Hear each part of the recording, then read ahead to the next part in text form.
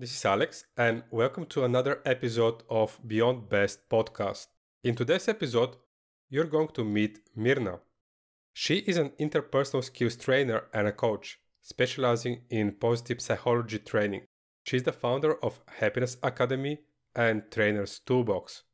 She has a master's in electrical engineering and computing, as well as a master's degree in positive psychology from Anglia Ruskin University in Cambridge. She joined BEST in 2006 and she has extensive experience working for a big corporation, Cisco, and starting her own business. And now, sit back, relax, and enjoy this episode. Tell us about yourself. Where are you from? And what did you study and what do you do currently? Cool. So first thing you usually learn about me, it's a trap.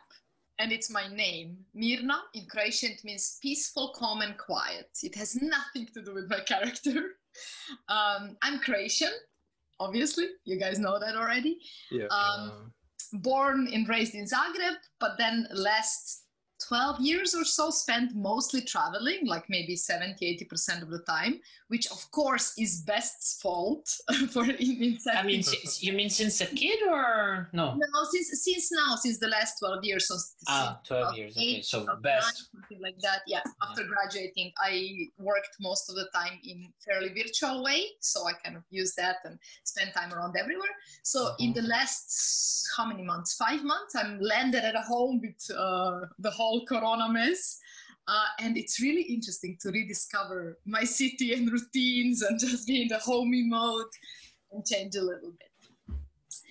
So I'm very in love with Croatian seaside. I tend to spend a lot of time there as well, but I'm originally from Zagreb.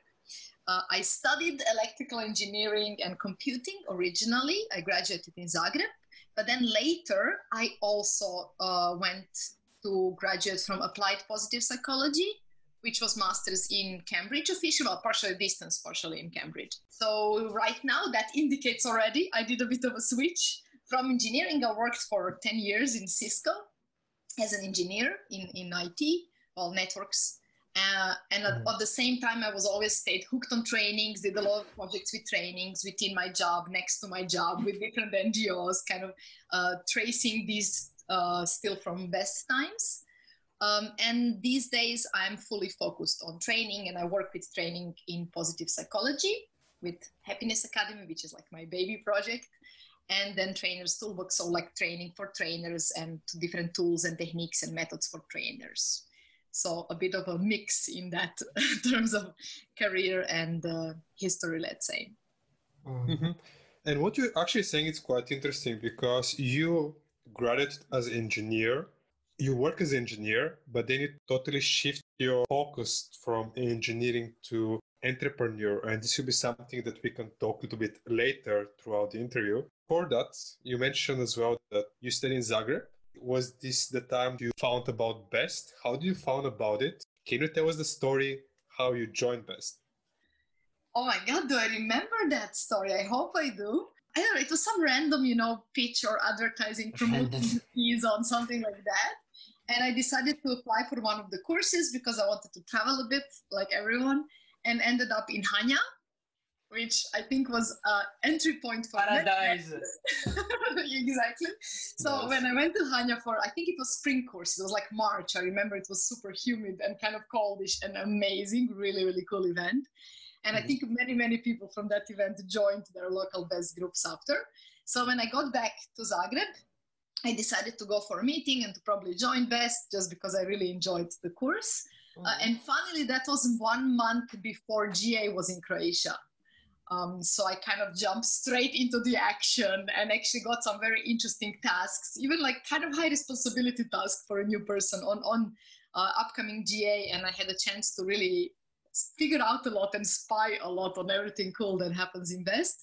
So that kind of got me very eager on it and interested. And then later I stayed mainly doing HR in local board, doing a lot of trainings. I was main organizer of one course.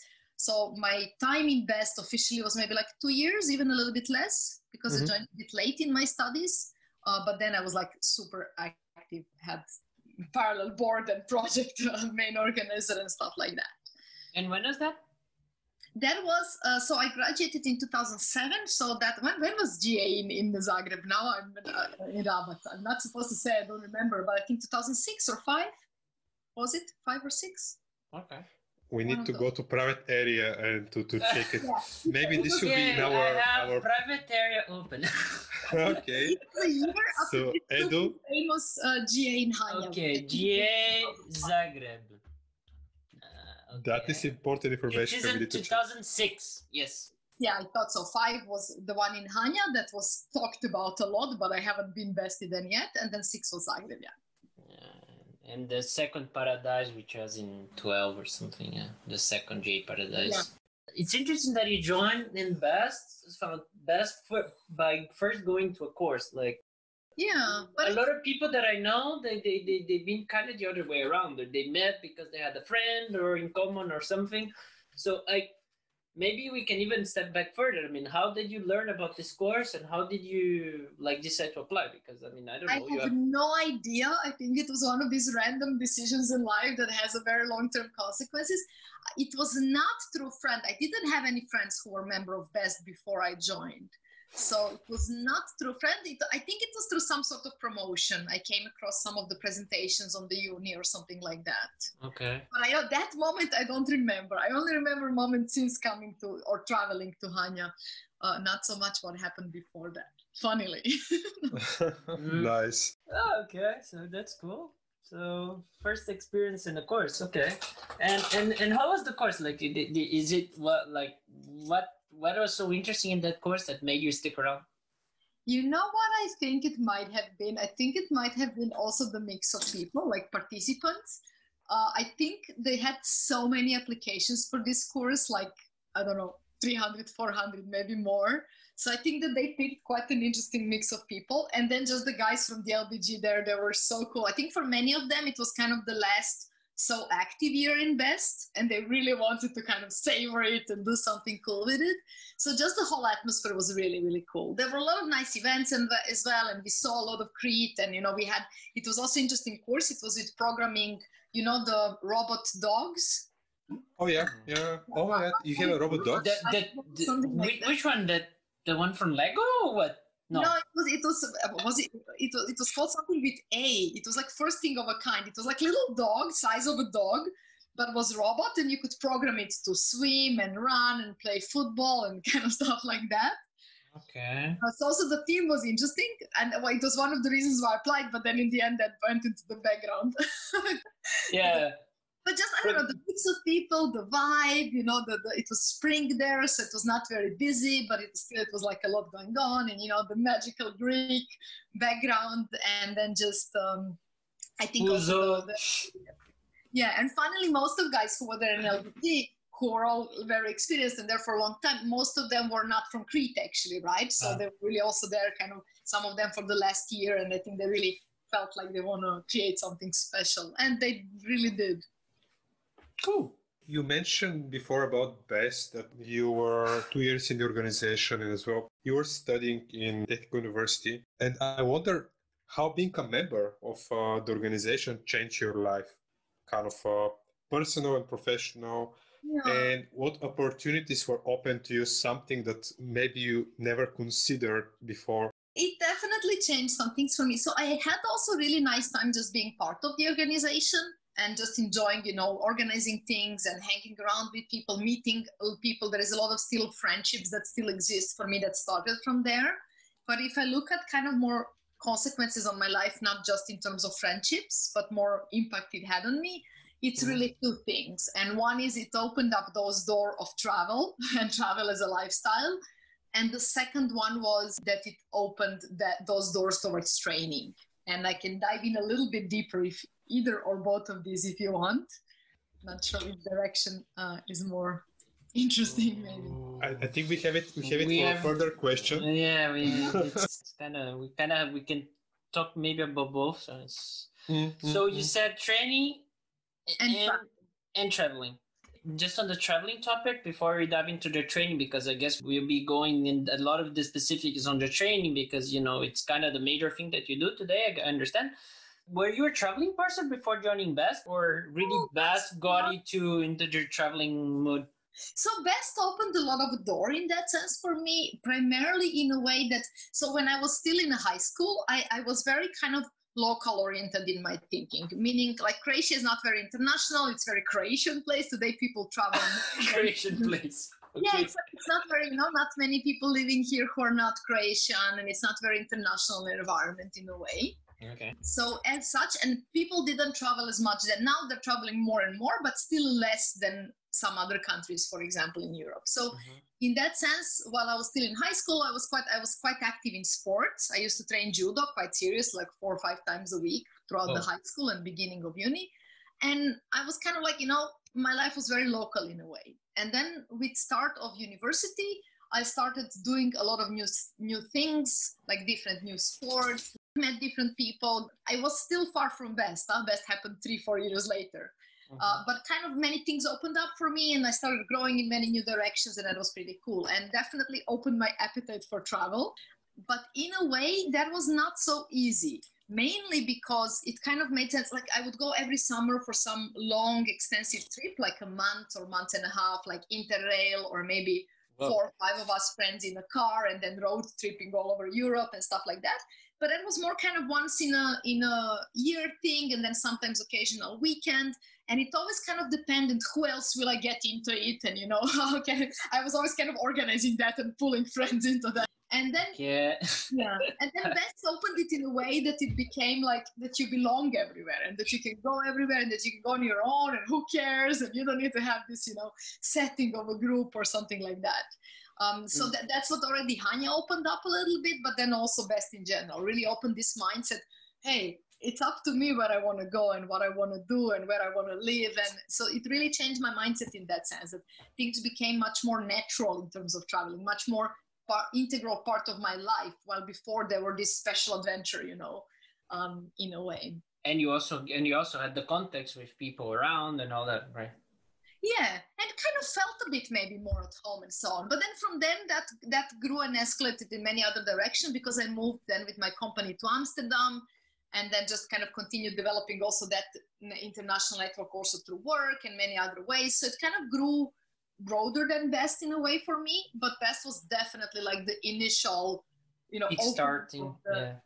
Also like planting the seed of this idea that this can be a lifestyle in a way. So, by the way, so where are you these days? You're in Croatia or where? Yes, okay. I'm in Croatia. So I lived in Amsterdam for 3 years between 2008 and 2011. Then I moved to Croatia mid 2011. But when I moved there, also in my work, sort of freedom of location opened up. So I was using that a lot. I said I'll do it for 2-3 years. I ended up doing it until half a year ago.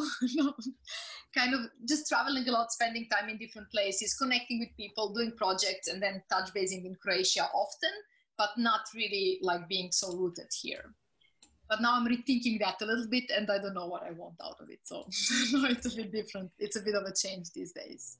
Yeah. Yeah, I wonder why. I wonder why. I wonder how. I wonder. No, okay.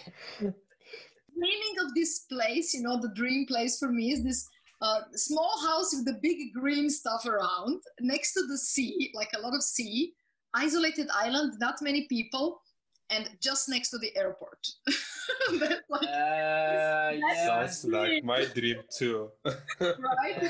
I'll be your neighbor. Yeah, I kind of want to move a couple of, close friends to the island. So, well, not the island. I didn't choose specific yet, although I have some ideas. So there's few normal people on the island, but not very crowded, So if you're up for it, definitely we need to talk. I'm joining immediately. Sounds fun. The other question that we would like to ask you as well, you mentioned that you have so many adventures and you travel a lot. You mentioned one adventure that you already had even before joining Best, or because of that adventure you joined Best. I just wonder, is there another one that comes to you, like some vivid memory of Best for these 2 years? I don't know, like some adventure story, something that maybe a funny story that you would like to share, like that brought you and made you really stick around in Best, something like that. Sure, we can call this adventure. I'm not sure it's an adventure. I saw Best always more for me as this cozy place, a curious place, then very adventurous place. I didn't look at something that's so much out of the comfort zone and so on. But there was, of course, some interesting events. And I can share one, although I wouldn't say that one made me stick around. They stick around already. No. But there was one evening that I'll remember like forever, with this mixed feelings of this weird stuff and then really cool evening in the end. And that was on the spring course. I told you I was main organizer of one spring course. In Zagreb, right? In Croatia. No, not in Zagreb, in one of the islands, obviously. No. Isn't it called Sedota? No, but it's like LGBT. I mean, what I understand, is it LGBT Zagreb? I mean, yeah, it was LBG Zagreb, but it was on an island that's 4 hours away from Zagreb. Okay. And it was designed as this cross-organizational course that was about underwater research. Wow. So the participants got the chance to do diving, which I do diving and I did it then already. So that was like big thing for me to connect these two things. Mm. And then also they had a bit of like playing with underwater robots and learning about underwater archaeology and some boat making and stuff like that. It was really nice mix of things. And it was a little bit strange because we made it cross-organizational, so we were kind of limited in fundraising. So the place was like the place to stay, and food or part of the food were paid by sponsors, but we were not allowed to fundraise out of that for money sponsorship, right? So we had really beautiful hotel paid, but we didn't have little stuff like, you know, extracurricular activities, alcohol, blah, blah, blah. So we were fundraising for that. And the fundraising team did a really amazing job. Everybody were really, really motivated. And they fundraised like a ton of drinks, snacks, nice food, typical Croatian food, including like huge amount of beer and different drinks. And we transported all of that to the seaside place with my car. At that time, I had this really, really old and bad car that luckily endured 4 hours to the island. And we took it there, and we got from a hotel one special kind of small room, like a storage room where we put all the drinks, and we were ready like for the, you know, the opening night. And then funnily, before the opening night, everybody came from Zagreb to the island, and they were all like wired and just like meeting other people, and everybody were in the mood, and the hotel had like outside pool. It was like the perfect, we were there alone. It was like perfect partying scenario. And then the guy from the hotel didn't really get something from our communication, and he locked the storage with the drinks, and he went home to sleep. And we were, me and one of the other guys who were kind of most active from all the organizers with me, and he was really throughout everything with me, really sharing all the pain and fun of it. We were like figuring it out the whole evening, how to get the booze out, and we were, you know, practically mixed between saving and stealing our own drinks from the store. Like ninjing and breaking in and, you know, finding ways and all this stuff. And this took like maybe an hour, and I'm like really not person into any dodgy illegal stuff. I'm like this super, you know, very well behaved normally. So it's a little bit like a stretch. And we did that for maybe an hour, and nobody knew anything about it. Not the other organizers, not the other organizations, not the participants. We really like kept it between us. And then we saved the booze, luckily. And the party started, and everything went really, really well. And we were like, yes, this was so worth it. And then it was like, okay, now we can forget, you know, this event and this evening. And then this friend of mine who was with me in it, started like kind of in a very celebratory mood, opening the beers for others and so on. And he tried to open a beer with my car key, and he broke it. No. And that's horrible. The car we had on like a remote island. And the only way of, you know, organizing anything and taking care of stuff and so on. So that was like this, you know, imagine this situation where you have this big hurdle, and you tackle it successfully, and you're all excited and triumphant, you know, like, yay, we've done it. And then you see that broken key. Just imagine the face. It was totally priceless. But then we managed also to fix it the next day. But that evening just stayed as this very mix of, how things can go like super wrong in random ways, and then they can still work out in a cool way if you like manage to not get pissed off about them and not go crazy. So then what? You fixed the key, or you kind of had to make around with your car? Yeah, we had to go the next day, like the next day we had to go to another village, which is like an hour and a half drive. But we were kind of lucky because that same evening, a couple of alumni came for the party and they came by car. So they could drop us next day to fix the key and then bring us back. So the dinosaur saved the day. Yeah, it kind of worked out. Yeah. But it was like that in the moment when it happened, we didn't see it will work out, No.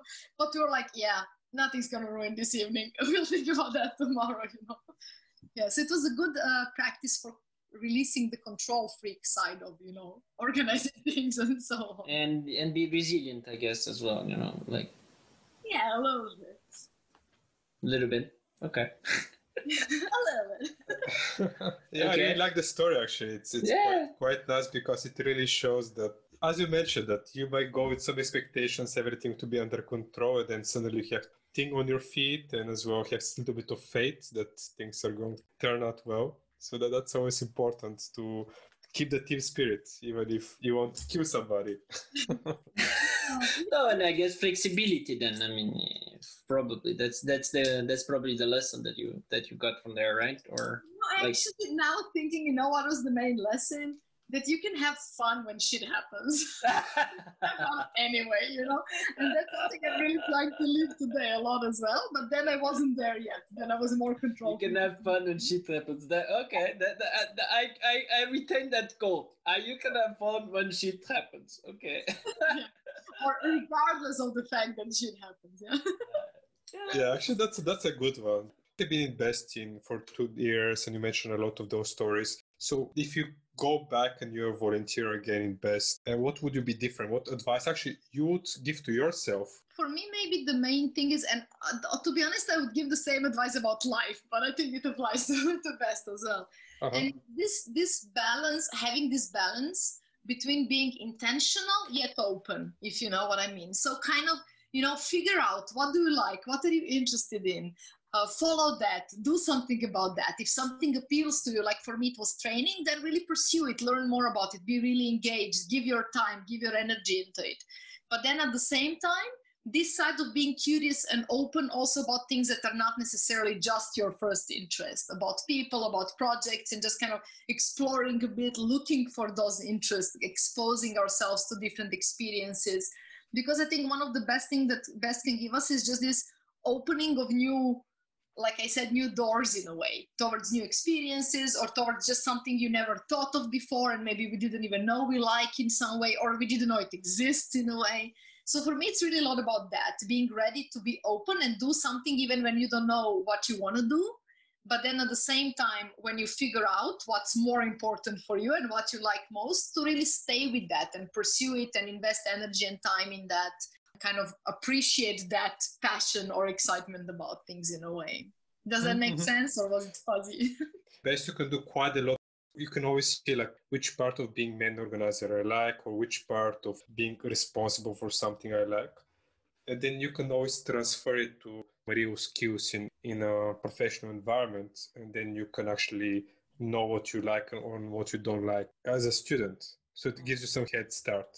Maybe just to like, maybe, how can you be intentional with things? Is it about feeling? Is it about like what? For me, it's awareness. Like when you do something, notice if that was exciting and if you enjoyed it. And if you're curious about something, notice you're curious. And then if you were involved in some part of the project and you were terribly bored, notice that as well and get away from that, So in a way, I think we shouldn't judge things as boring before we do them, especially before we do a lot of things in life anyway. But then at the same time, once you recognize something does not inspire you and something gives you, like you're saying, maybe a good feeling or maybe a good energy, like the high energy, you're involved in it, you're curious about it, then I think that's something that shouldn't be let go easily. I think that's really the fiber of life, what makes us feel alive, to do things that excite us with people who are in some way inspiring or pleasant or curious to us. So I think that's something that is pity to, I think it would be pity to come into the organization and then just kind of go around and be dropped from side to side randomly. I think it makes a lot of sense to follow experiences as we build them and recognize from them what was it for me that was important, what was it for me that sparked something in me in some way. So it's more, for me, it's a lot about this awareness as we go through different experiences, to enter experience openly, but then also recognize what happened within that experience and what is that teaching me about what I want next, in a way, right? Okay. Mm-hmm. Okay. Maybe if I can just go a little bit, I like how you said intentional, and I was really into IT. I mean, I really knew what I want to be part of. And of course, I was main organizer of events and so on, but I knew what my intention, my focus would be for the most of the time, or for the majority of the time. So just wonder, when you joined, when was the time that you get this intention? Okay, this is what I really love to do, and I'm going to pursue it. You know, for me, it came really easy because of the specific moment when I joined. And well, you need to know a bit of a background there, though. When I was in high school, I was going to study psychology. And then I decided not to study psychology because I really didn't like how jobs at that time in psychology looked like. I didn't like the outlook of the university. I didn't like the mindset of people on the university. And then I went to engineering, not as much because of the content of it, but really because of the mindset. It was one of the toughest universities. It was very structured, very driven, very practical, very logical, and I loved the environment of it and the mindset of professors and the mindset of people. And I still feel kind of best and most comfortable in environment with a lot of engineers in a way. But still that theme of psychology and self-development always stayed with me as very important.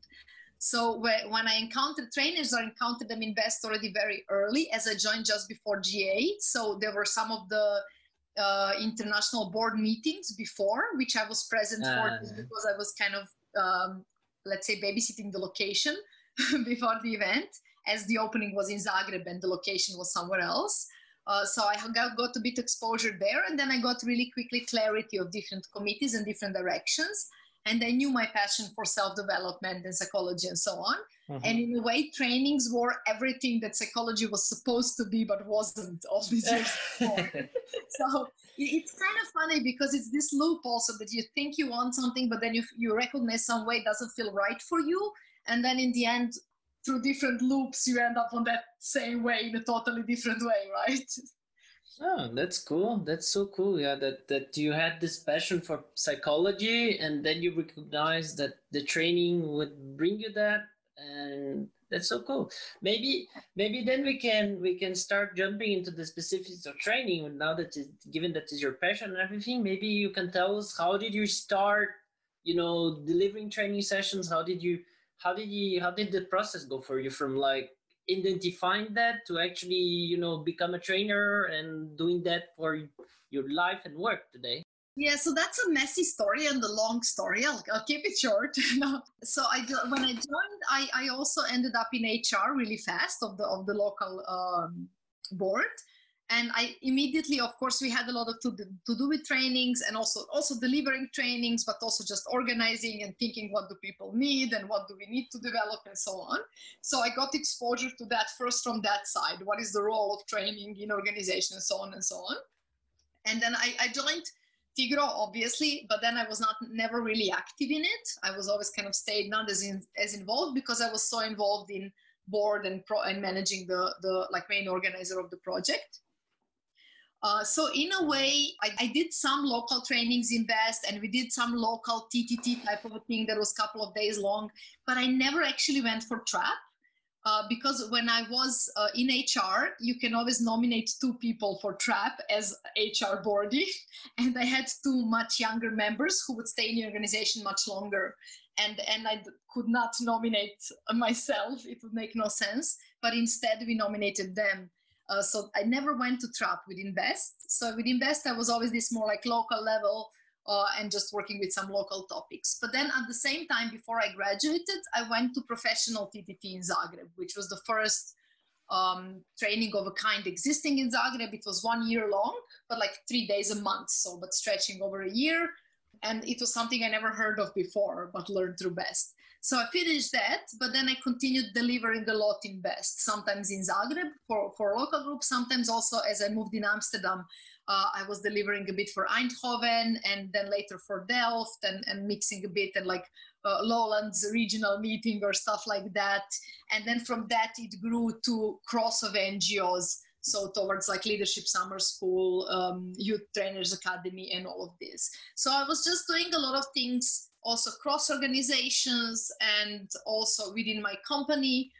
We had very young teams always coming in. So there was a chance even while we were still fairly young to do a lot of mentorship and training within the company. So I was quite mixing between these environments and maybe taking notes of some differences between NGO and corporate and also some similarities and just playing with that. So in BEST, although I discovered training in BEST and I fell in love with it through that discovery, you can't really say that I was like very active as a BEST trainer. No, but I mean, okay, so you discovered the training like idea through BEST because BEST has all that structure and all that, you know, that very strong training Tigro stuff. Yeah. But you did like the first training session that you did was through this professional TTT that you mentioned in Croatia, really. Well, I was also doing some in Zagreb in LBG before, but they were not really like official BEST trainings, but more like knowledge transfers, you know, board to board transfer, this kind of thing. Yeah, okay, that's fine. So you kind of, so let's say that you not there. I mean, I met a lot of people that became trainers or that are doing the professional life in training that actually been through this process through BEST, but it's not your case, really. You No, not so much. Yeah, I kind of diverged early into my own direction. Diverged. Yeah, I like it. That. Yeah, I think the mix of perspectives is always a good thing. Of course, yeah. I think you kind of cover more blind spots that way sometimes. And so I like that part. I kind of, a bit of me is always like, oh, I wish I had longer time in BEST because when I graduated, which was around the same time that I finished with the year of HR and a bit after that spring course, probably my next really strong focus would be to be active in Tigro. But that the timing just didn't work out, right? And then at that time I moved to Amsterdam. I graduated from the TTT, moved to Amsterdam and had a lot of opportunities there within my work to do some different stuff and experience. But you're mentioning a company, so it is because, was that already in your own company or No. I said at the beginning, I worked for 10 years, exactly 10 years today. Today. No, the day when I left. The day when you I left 1 week after my 10-year anniversary. No, fun. What does it do? You're waiting for the 10th anniversary to go out or what? Much earlier because I wanted to move into training, but there were so many things I loved about that work in that company. But I wanted to move towards training because it always felt a little bit like, you know, multitasking between two tracks really intensely for 10 years. And at one point I was like, I'm getting old. I don't want to do shit on this space anymore, you know. But were you doing training on Cisco or you just outside? Sometimes as well. So I worked in Cisco officially. Well, I changed a couple of positions, but for big majority of time, I worked as sort of a pre-sales engineer in a virtual role. Which main focus was to be really, really deep into expertise in very specific technology, which was very new technology at the time I started doing it. So I was in a very small team that was first one to learn about that technology and get trainings and so on. And our job in a way was to be available to rest of the world, basically, to get engaged on that technology when that expertise would be needed. So that was jumping from very small engagements in different projects to bigger engagements, and it was jumping from more technical side, all the more PowerPoint technical, you know, explaining technology, not implementing as much, to sometimes explaining it more on the business level or integrating it like with business needs. So it was just a lot of different, in a way, it's quite close to training because you have to think of, you know, with user in mind and kind of re-explaining things in different levels. And at the same time, it's so much learning. Like if I would go for a vacation of 2 weeks, I would need to spend a week starting what did I miss, what changed in these 2 weeks before I could work. So it was very intense learning curve initially. And my team was very junior. So first we had the year of only training, only getting education for a year, our first year on the job. And then after that, we ended up in a team that was very junior, but in a position where we were first one to master technology nobody in the company knew. So that put us in a very senior position, in a sense that very senior people would come to ask our help. And then that also pushed the learning curve a lot, and the curve of facilitating with the team. And that was up to us, how we're going to do it. How are we dealing with this, learning curve and the sort of a pressure, but we were also very, very close team. So that was really, really good environment. And so that's how it started. And then later the team grew insanely. Like initially we were around 20. By the time I left, we were around 400 globally. Okay. Yeah. And always as new people were coming in, there were a lot of opportunities to train them, including on technical skills, but also on skills related to, communication on very different levels, approaching work, even stuff like maybe time management or emotional intelligence in IT, always a good topic, I must say. Absolutely. Yeah. So in that way, it was always a lot of it was never part of my official role, but we had quite some space to work on side projects that were related to development of the team or the knowledge base and stuff like that. So it was a really nice playground, because in a way it was no pressure, no metrics to it and so on, but a lot of people who actually need what you want to do. And in that way, it was quite a good place and really good company culture. So I really enjoyed working there. Plus freedom of location, the big part of it. Okay, so nice. My plan was to stay in Cisco 4 or 5 years, and then I got stuck for 10, not because of anything else, but because I was like, oh, this is such a good year, I don't want to leave just yet. Mm-hmm. Nice. You're kind of doing training in Cisco, but really more doing training outside, like as you said in the leadership summer school and things like that. Yeah, a bit of both. Yeah, I was doing this freedom of location bit allowed me also to do a lot of events with not that many vacation days. So in that day, I think I did I've been trained on 3 different leadership summer schools and on 2 youth trainers academies, all of it between 2011 and 2014 or something like that, 14, 15. And then from 2014, 15, I diverged more into my own direction with Happiness Academy and positive psychology. And these directions. Mm-hmm. Actually, for me, this is something very interesting what you mentioned about combining work and your side hustle. And before we continue with other questions, I just wondering what is your, let's say, typical week when you have your day job and you want to deliver training sessions? Do you have it delivering one session aside, or do you do it in a month you usually deliver 2-3 sessions? What would you consider to be the average week or the average month for someone who wants to shift and become a full-time trainer as you over time? You mean what was my average week 10 that years you dedicated ago, for training sessions? Or now when I'm doing just that? In the past. Because you have your own position in Cisco, but you still see yourself as a trainer in the future. So I assume that you already had delivered some regular sessions aside. Yeah. So it was really a mix. It was not nothing about my life is a routine, which is crazy because I actually like routine. So I couldn't say there was an average week, but what would happen, I would usually do at least 2 bigger projects per year. So being trainer on leadership summer schools and youth trainer academy in the same year.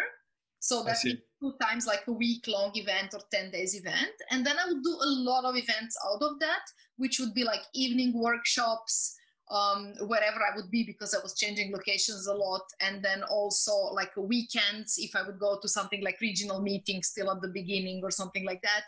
And then also within the company, I would do trainings. And again, that was not weekly. Sometimes there would be nothing for a month. And then in another month, you would do 5 sessions. So it's really there is not much regularity to it. And I don't think that's maybe even the crucial. I think you want to get some number of hours done, but I think it's more about focus on what are your experiences and what are your skills in it. especially are your experiences diverse enough? Have you been through enough of weird situations in training that you can feel confident in it? You know what I mean? I hear yeah, for sure. That's a knowing laugh. It's really not about, knowing one thing and then delivering that 10 times, but it's kind of really about also playing a little bit and exploring and putting yourself in new situations and connecting in different ways. For me, what was really, really valuable was exactly this balance between working in corporate and delivering a lot in corporate and having this mindset of business and profit and what does the team need and why are we doing training, versus NGO, where everybody is just in love with it and we do it for sake of it and there is not like business outcome to it. And for me, I love that because I love both. I don't want to be like, I really believe in social entrepreneurship. So I really believe that changing the world, the best way to change the world is through meaningful companies where purpose is stronger than the profit, yet they're also profitable companies, right? Yeah, exactly. This is really important because in this NGO world, there is so much purpose, but not always as much like this goal orientation in a way. And then in business, too often is a little bit too much of the opposite. So to me, it was very valuable. And I would advise anyone to, first of all, to really figure out also the mindset of some sort of corporate or business. I think if our background is NGO and we want to go more into training, skills of informal learning and experiential learning and like engagement in training, they come easy. But the goal orientation, that's the crucial, really important bit. And then also the business mindset of things. And why is this training needed? What is it serving? How is it creating a change and a difference? How is that difference meaningful? Is it sometimes? So I think this is really what in NGO world is a little bit, you feel that there is no that experience sometimes, like when talking to people and talking into approach of training and so on. Yeah, I mean, what you mentioned, it's quite true, and I would say that many trainers just love what they do, but then the business side, it's a little bit kind of missed, especially if you are mostly in the NGO sphere or NGO sector there. So for sure, I understand your point of view quite well. Yeah, and it's not just about profit or being focused on how is training paid or money or anything like that, about building your own business. I'm not even talking about that, but really about the making training purposeful and making it really serve the goal and not just being, don't get me wrong, I'm first one to be in love with my content as well. But just having that awareness that training should be a tool towards something bigger and not the purpose in itself, right? Yeah, exactly. Should trigger the change. And another thing that you mentioned before was that you have experience with, or you have a background with positive psychology. And I just wonder, can you describe to us what is a positive psychology, more like the definition, and how do you see for yourself positive psychology? Or maybe if you don't like the definition, you can just say, how can you describe to grandma what is a positive psychology? Sure. So positive psychology, it's sort of a branch of psychology, so kind of a subset of psychology, which really focuses on trying to look for what do we want to grow and empower and what's positive and what can be strengthened. And the way it was formed is it was in 1998 by Martin Seligman, who was at that time one of the leaders of one of the strong associations in psychology, who opened one of the big conferences saying that he looked into database of articles, like psychology articles, for articles about depression, and he got like 300,000 hits. And then he looked for research on happiness, and he got like 5 hits. And he said, that's not balance, dear colleagues. So his idea was that within psychology, we should start focusing more and more also to what is good in life, and not just what are the problems we want to fix, but also what are the things we want to empower and grow and have more of. So that's kind of the core concept of positive psychology, not to look only into positive, but to balance that out more, to kind of within psychology to look more also into these sides. What that means specifically, it means that we are focusing on topics such as well-being, high performance as well, flourishing. So flourishing would be something like fulfilling the highest potential, living meaningful life, looking into our strengths and how can we leverage them more. Within organizations, looking into strengths and how can we strengthen organization by leveraging those strengths more versus focusing more on fixing problems. It's kind of an approach where we say that for something to grow, like a plant, you need to, of course, remove some of the obstacles, such as weed or, this kind of stuff. Yeah.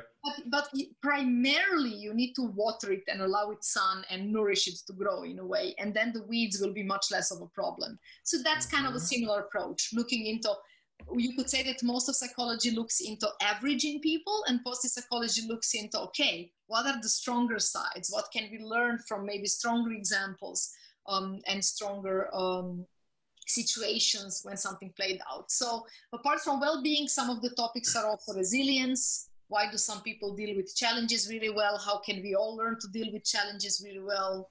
Then also engagement, why some people enjoy life a lot, mindfulness. I suppose grit as well, things like that. Which one? Grit. Grit, yeah, definitely, yeah. And gratitude as well, and perseverance, grit, kind of like perseverance, growth mindset as well, this idea that we perceive our life as it has potential to grow and our skills as they have potential to grow and not just that they're whatever they are at the moment. So a lot of yeah. So, actually I'm kind of very curious because what you mentioned, that kind of it seems that we are more focusing on the issues, or at least in the past, rather than on the opportunities. And I just wonder, related to the positive psychology, how did you learn about it? Did you Google how can I find my potential, or is it like somebody who introduced you to this concept? Was it in the Netherlands? It all started with traveling. Yeah. Okay. Already. Always is. So in 2009, I'll go back to travel. In 2009, I went to Australia for sort of a solo trip. It was like a really big trip. And I went for sailing there on this most beautiful place in the world. It's called Whitsunday Islands. It's like super gorgeous. Highly recommended to go check it out. And it was 4 days sailing trip. And I was terrible nerd. I fell in love with the book there and spent 2 out of those 4 days just reading a book and finished it in 2 days. Oh, come on. It was a book by a British lady who brought it accidentally and gave it to me to read because she had something smarter to do, obviously, in that vacation. And the book was called Flow by Mihaly Csikszentmihalyi. It's one of the kind of biggest name in positive psychology. And flow today is still one of my favorite concepts in positive psychology. Like I wrote my master thesis on applied positive psychology on the topic of training for flow and ways of training for flow. And I'm doing courses now on flow. It's really still one of my favorite topics. But that was the first one I discovered, and that led me to kind of dig in deeper and look for more.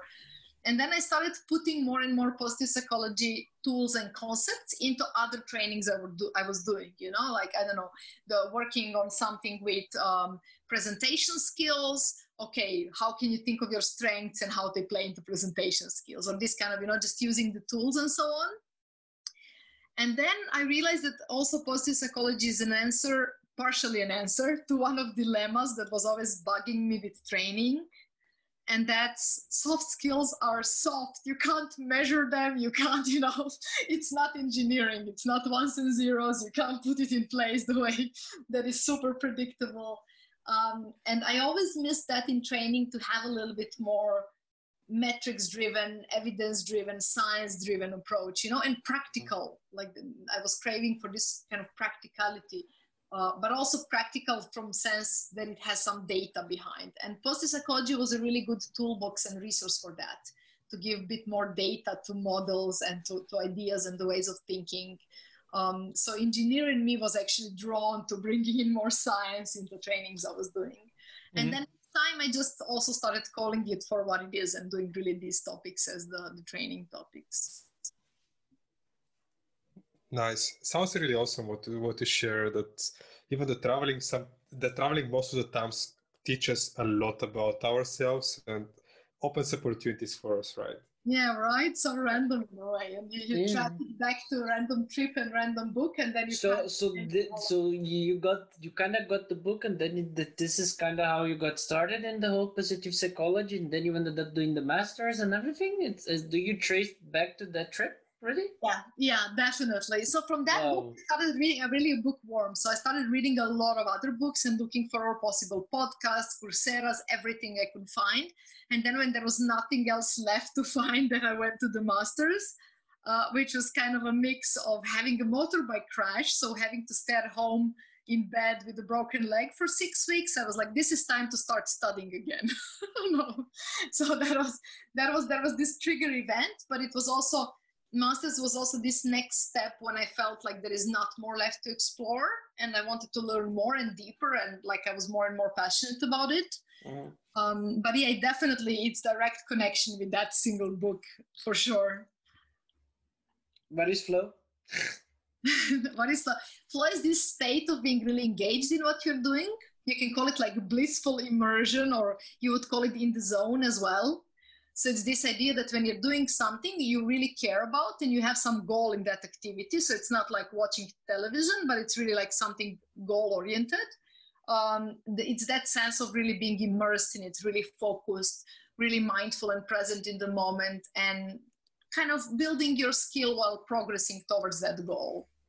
And for most of us, it most happens in sports or in music, in creating music, for example, or playing music.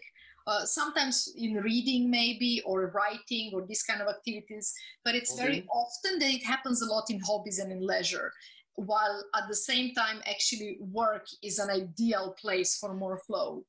And one of the kind of something that I would like to also bridge more is to connect flow more with this, activities that we experience as work, like kind of, tough thing to do or boring thing to do. And actually it's a really good place to build that sense of engagement and immersion and really enjoying what we are doing, feeling purposeful in building something up. Maybe just a devil's advocate question. Is positive psychology really positive? Like in a sense, like, I don't know, like when I hear, I'm a kind of bit of a set, maybe this kind of scientific background, but when I hear about, all this motivation thing and all this, all these nice things, it sounds very nice and beautiful and clean, but like, isn't that too much sometimes? Like, like would that like, is that all this positivity and all this focus on goals and everything, would it make you better really, or it's just a bunch of nonsense? I think it's a mix. Not really. I think there is definitely space where it becomes too fluffy, and I think that's about which part are we focusing on. For me, like always, if I do a workshop on a vision, or goals or on something like that, for me it's not about what your goal is or what your vision is. For me, it's about what your vision does to you. What kind of life are you living? What kind of motivation are you having? In which state do you wake up? How does your work day look like because of the vision you're striving for? And the vision or the goal or the thing I'm focusing on, what I want out of it is to pull the best out of me, to provoke me to live my best life in a way, right? So I don't want it to be the most beautiful, fluffy vision in the world, and I look at it on my wall every day. No, I want it to make me feel alive. I want it to drive me in a way. And I think for some people, maybe it works better to create that to some sort of pressure or pain. For me personally, it works better to create it by dream.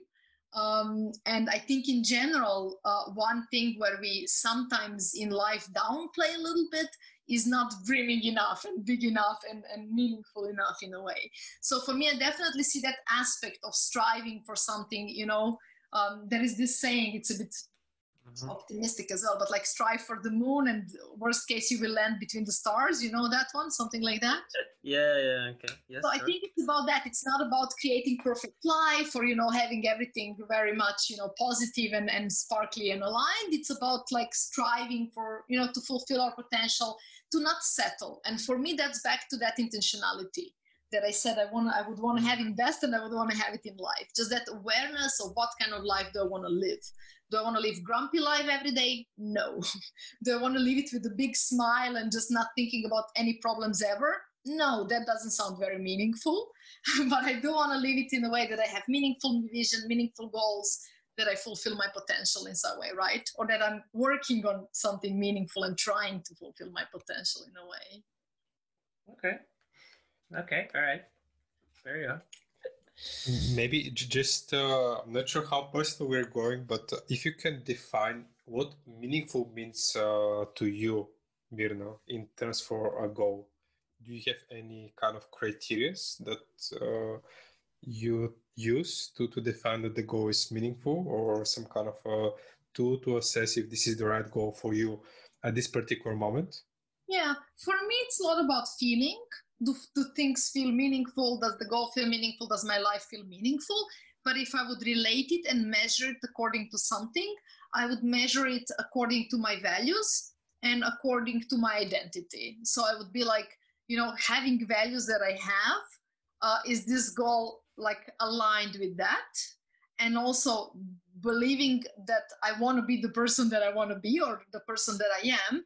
Is this goal aligned with that? Is this goal going to support me to be more of that person, or like looking also into the future and right now, or is it going to diminish that in a way and take me somewhere else? But how do you even know what your values? Yeah, that's a bit of a soul searching. that's something to you can start digging into them very easily, and there are a lot of like websites and tools to look into that. But it's really about asking what is the most important to you, right? So what is really, really important to me in life, and you can go through that in self-reflection or in coaching or through different connected tools. But it's about asking that question, why, many, many times.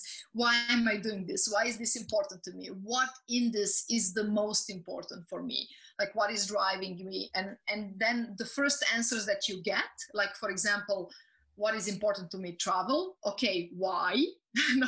And you ask a lot of these why until you come to some kind of core things that in some way are driving you and pushing you forward, right? Mm-hmm.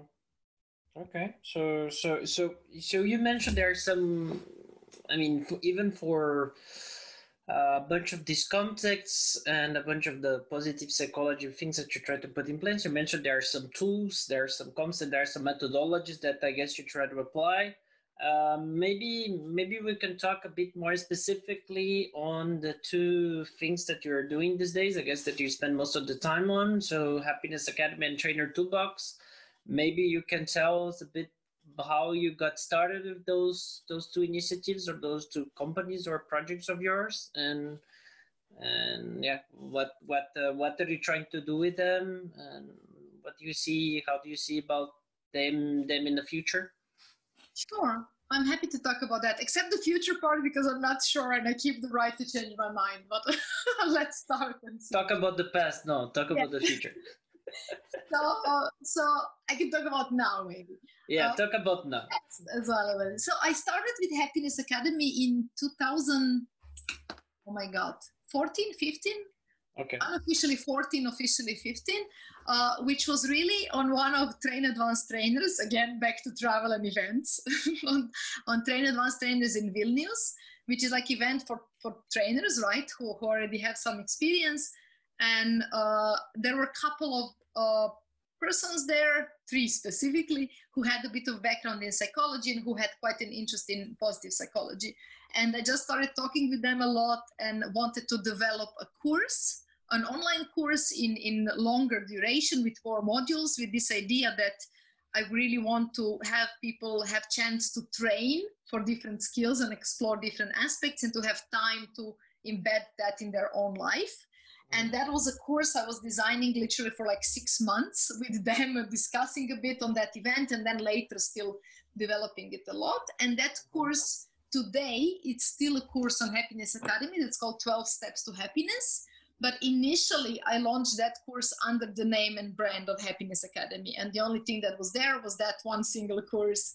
And from there, it grew into many different directions.